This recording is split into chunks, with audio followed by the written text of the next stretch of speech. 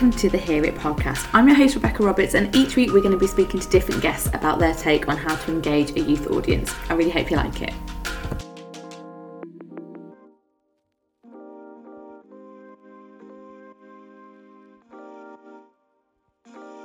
Hello and welcome to episode 18 of the Hear It podcast.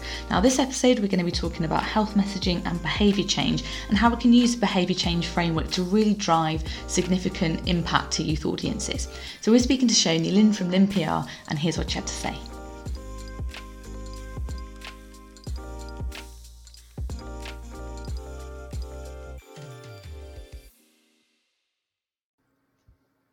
So hi Shayoni, thanks ever so much for coming on the Hear It podcast today. Thanks so much for having me, Rebecca. It's an absolute pleasure to be on your podcast. So tell us a little bit about your career and how you've landed up setting your consultancy, Lynn PR. So I'm actually from the public sector. I headed up the communications program at Cardiff University for the Alumni Relations and Fundraising Department for 6 years.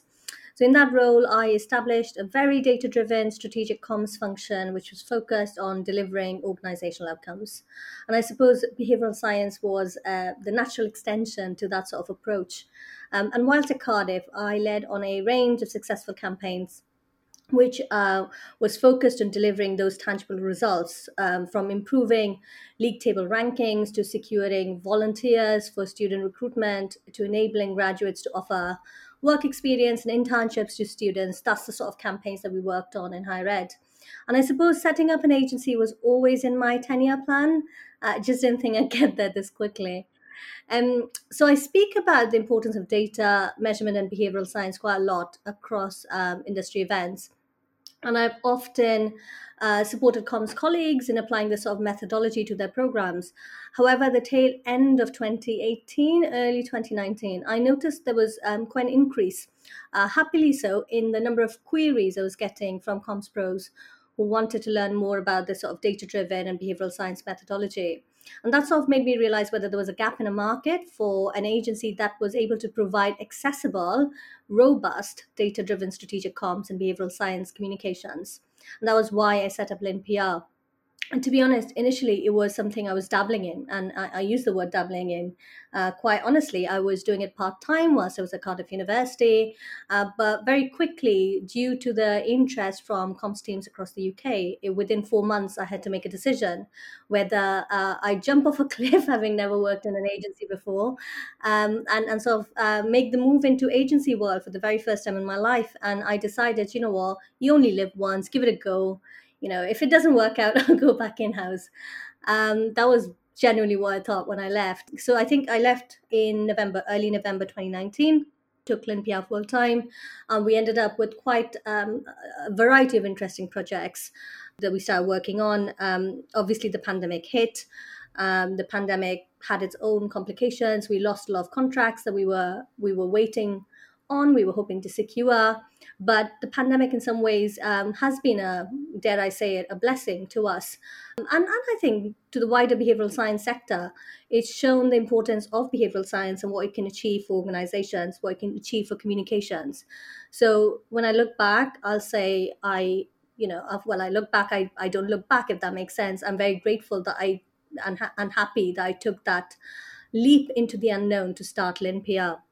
And we work with amazing clients from the NHS to local authorities, civil service, housing associations, so much more. And what I'm really happy about, and my team every day we talk about this and how we're adding value, how we're delivering intrinsic human value across all the projects that we work on. It just makes this job so much easier. And we're talking about influence and behaviour, specifically about youth audiences on the podcast today. And why is it, do you think, that so many campaigns just fall foul of actually delivering? So I think it's about understanding audiences on a much deeper level, using data and behavioural insights. And so what do you want to achieve, and what's the behavioural aspect to this? What are the barriers to that behaviour, and why aren't people taking action? I don't think a lot of us ask that question, why isn't something working? But in order to get to the solution, we often have to tackle those barriers. so we can develop the right strategies that can overcome those barriers. So unless we know what we want, and now I'm talking about smart objectives, and use those objectives to develop the right audience insights using data and an understanding of human behavior, it's very difficult to deliver a campaign that can then create measurable change. Especially around youth audiences, it's really important to understand their reference network. So, who influences them? How are they motivated? How do they consume information? Where do they consume information? All of these elements are really important so we can develop the right messages that are salient to them so they pay attention and then they take action. Yeah, I mean, young people were really missing from that conversation throughout the pandemic, and have been stereotyped and then sort of blamed quite a lot in the Mm. media. And it was a doctor who was speaking at an event in Ireland, actually from the World Health Organization. He was saying, young people need that engagement to, empower them to make the right behaviour choices rather than just being told what to do. What's your take on all of that this year? I completely support empowering people to make choices that improve their lives. That is the entire spirit of behavioral communications and indeed nudge theory. It's never about closing off choices, it's more about presenting them in a way that will help individuals choose the options that improve their lives. I think some of the comms around young people have fallen short, especially the focus around transmission. Earlier on in the pandemic, there was a lot of comms shared about how young people may not be as likely to contract the virus as an older demographic. And that sort of narrative results in complacency, whether it's optimism bias or overconfidence bias. And once those behaviors or habits are set in, it's very difficult to change these, especially at the speed that we are required as communicators to create messages that create new behaviors. And equally, behavior change is about context. So, whilst young people as a group have been difficult to reach and persuade across the UK, regional and local context will impact on each narrative. It's so important to localize behavior change communications to understand audiences against the backdrop of their local context. There's a $1 million question, but like, how do teams, get it right when they're looking to influence behaviour, and then particularly young people, like avoiding that tokenism, like wheeling in a young person, hoping that will make their campaign work. So, what are your kind of key points for success? Yeah, I think people often think of behavioral science, behavioral insights as this magic bullet that can fix everything. But really, behavioral insights just help understand or help unlock how people make decisions. It's about understanding really how, as human beings, we make decisions. And some of that can be really hard to deal with because the entire philosophy behind behavioral science is that we don't make most of our choices rationally. We make we make a majority of our choices instinctively, irrationally, using automatic processes and mental shortcuts that we've developed as a species over millennia that then result in their own cognitive biases that impact on how we see messages, how we understand messages, and how we take action. So, so really understanding that human behavior and understanding what drives choices and decisions is really important to creating campaigns that work, essentially. And as I said before, context is really important, as is framing. And framing and context in conjunction can make all the difference and really transform the emotional impact of messages. And it goes back to an understanding again of what specific behaviors we are trying to change, and then using academic models like COMBI to understand the barriers to those target behaviors. Why aren't people taking action? And then using data and qualitative insights to test different hypotheses to see what works best with your audiences. So at Lynn PR, we never make assumptions. We're very proud of that. We have a lot of data insights across a range of audiences. We work across the UK, so we have developed data-driven insights on various sections and segments of the population. But including youth audiences, and we use this alongside qualitative and quantitative insights to develop these behavioral hypotheses, which we then test with that local community in a randomized manner. And this is how we learn what works and what doesn't within that context. And only when we have those insights from our test phase do we then scale up and launch campaigns. And I suppose this approach gives clients so much more confidence because it takes away that sort of guesswork and subjectivity, and you have the data right in front of you to see whether an approach or a tactic worked or not. Just before we jumped on the podcast, we were talking about almost like not over promising, because you can't control, with the best in the world, you can ask people what they want, try and understand the audience, but you never really know until you've rolled everything out. And sometimes you have to be agile, don't you? And sort of reflect, because sometimes the behaviour change it's have a lot of contextual points before it do one thing, can't it? Absolutely. And I think, it's about that real-time monitoring. test, learn, adapt essentially is the motto of behavioral science and behavioral communications.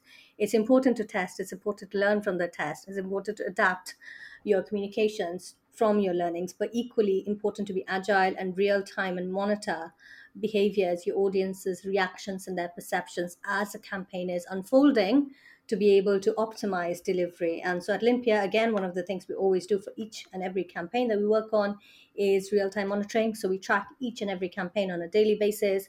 We have intense levels of granularity in our segmentation and delivery, and we track each of those to understand how messages are landing, how people are reacting, because our reactions are influenced by our local context. So for example, over the weekend, all of this news around tier 4s and lockdowns across the UK, that will have an impact on how people see messages, whether in public health or tourism or local authority, wherever. That's going to impact how we see and what we take away from messages that are shown to us on our screens or whatever channel we use to deliver those. So it's really important, again, to not just be agile, but really be real time and learn and be able to quickly flex, however, whichever way you need to ensure that you're continuing to optimize your campaign.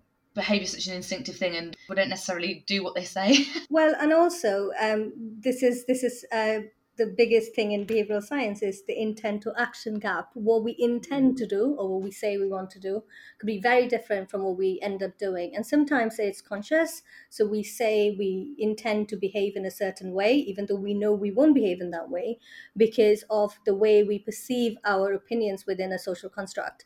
So we might feel our peers are behaving in a certain way. So we then say, this is how we will behave, even though we might end up behaving in a different way and be fully aware that we would.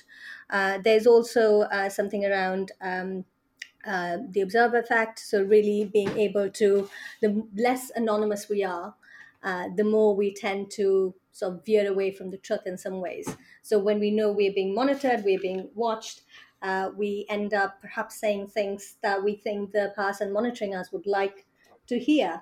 So so I think that's the intent to action gap is really important. That's why real time monitoring really makes a difference, because you're not just listening to what people are saying and how they want to behave or how they will behave.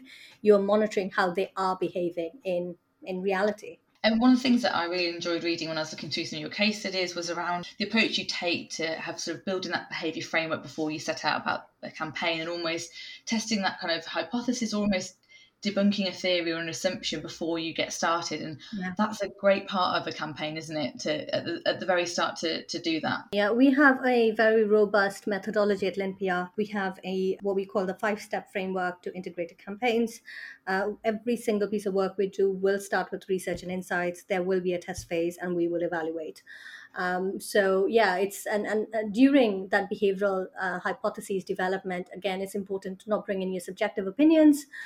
Use either data insights or literature review or qualitative insights or a mix of all of them to develop a hypothesis, which we then test to see whether it doesn't work or it does, so confirm or deny the hypotheses we've developed, and then really use those data insights to scale up. And honestly, what that means is we've been going for a very short period of time, but we have a strong track record of success. And that's because of that methodology and really sticking to it for every single piece of work that we do. And it's important because I think particularly with youth audiences, and you'll know from like higher education, because a lot of people have been the age of the audience they're trying to engage with, they make assumptions on their behalf. And your point around context is important, because what you might have found relevant when you were recruited for university, it's not relevant now. And that context is so important, because I think for young people in particular, those assumptions are made too much. Absolutely. I think, I think it's everyone really. I think communications, colleagues and practitioners, and we are very creative people, right? And our instinct does often pan out, and we do deliver against our instinct, and that's what makes us special, and that's why we do the work we do. But it's really important to test that instinct, and I think that's where it comes in. It's even if 6 years I spent at Cardiff University in that role, I knew my audience like the back of my hand. We had so much data insights on so many different segments. I still would never go in with an assumption, because I knew that like within 24 hours, context might have changed and they might behave in a completely different way.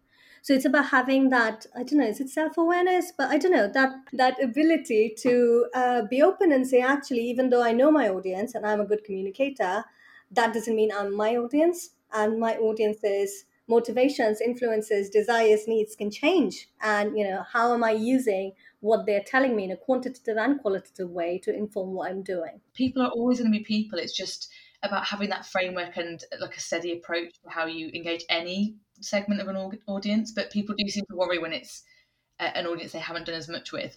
Yeah, and let's figure out why. Why haven't you reached a certain pocket of your community? Why haven't you engaged with them? We are currently wrapping up a big project for ROSPA, where we are literally communicating with motorcyclists across England and working out where messages land better across England and where they don't, to really understand where to target communications in a different way. If it's not working in a particular part of England, well, why isn't it working and how can we make it work? So yeah, I think it's very important to perhaps not panic, but wonder how you can solve it with data and with strategy. Is there a brand or a campaign that you feel does a particularly good job when it comes to engaging with children or young people? Oh my God, it's a really hard one. I'm not young anymore, Rebecca. I really don't know, to be honest, because like I said, I'm not the audience, but I would think there are a lot of really exciting campaigns happening with the likes of Coca-Cola, the likes of Burger King, where they really do impact. Obviously, we should give a shout out to, you've got a newsletter that you're amassing like a big audience list for. We do. Are there any podcasts or books or anything else that you would really recommend we check out? There's many podcasts and books and resources on behavioral science. Really, I mean, the starting point, I say this everywhere, is the book Nudge itself, which is by Richard Thaler and Cass Sunstein, or also the book Influenced by Robert Cialdini. We have a newsletter, Cut to the BS, which is on our website, lynnpr.co.uk, which I think it's the sector's first behavioral science communications newsletter in the format that we're presenting it, which is very much about educating communications and public relations practitioners on behavioral science tactics to use within their programs. And also one of my favorite podcasts on BASI is Choiceology by Katie Milkman. So that's an incredible, they tackle a different behavioral science topic, whether it's a bias or whether it's a new piece of research. And it's a really accessible, interesting podcast with great guests. Excellent. Well, thank you ever so much for coming on today. I've loved chatting to you. My pleasure, Rebecca. Thank you so much for having me. So that's it for episode 18. I really hope you enjoyed that. Please do rate, share and subscribe to the podcast. I really appreciate it. Now next week we're going to be speaking to Dr. Emma Ross, who co-founded the Well HQ, all about how to work with women and younger women about hormones, periods, menopause and everything in between. It's going to be a fascinating one.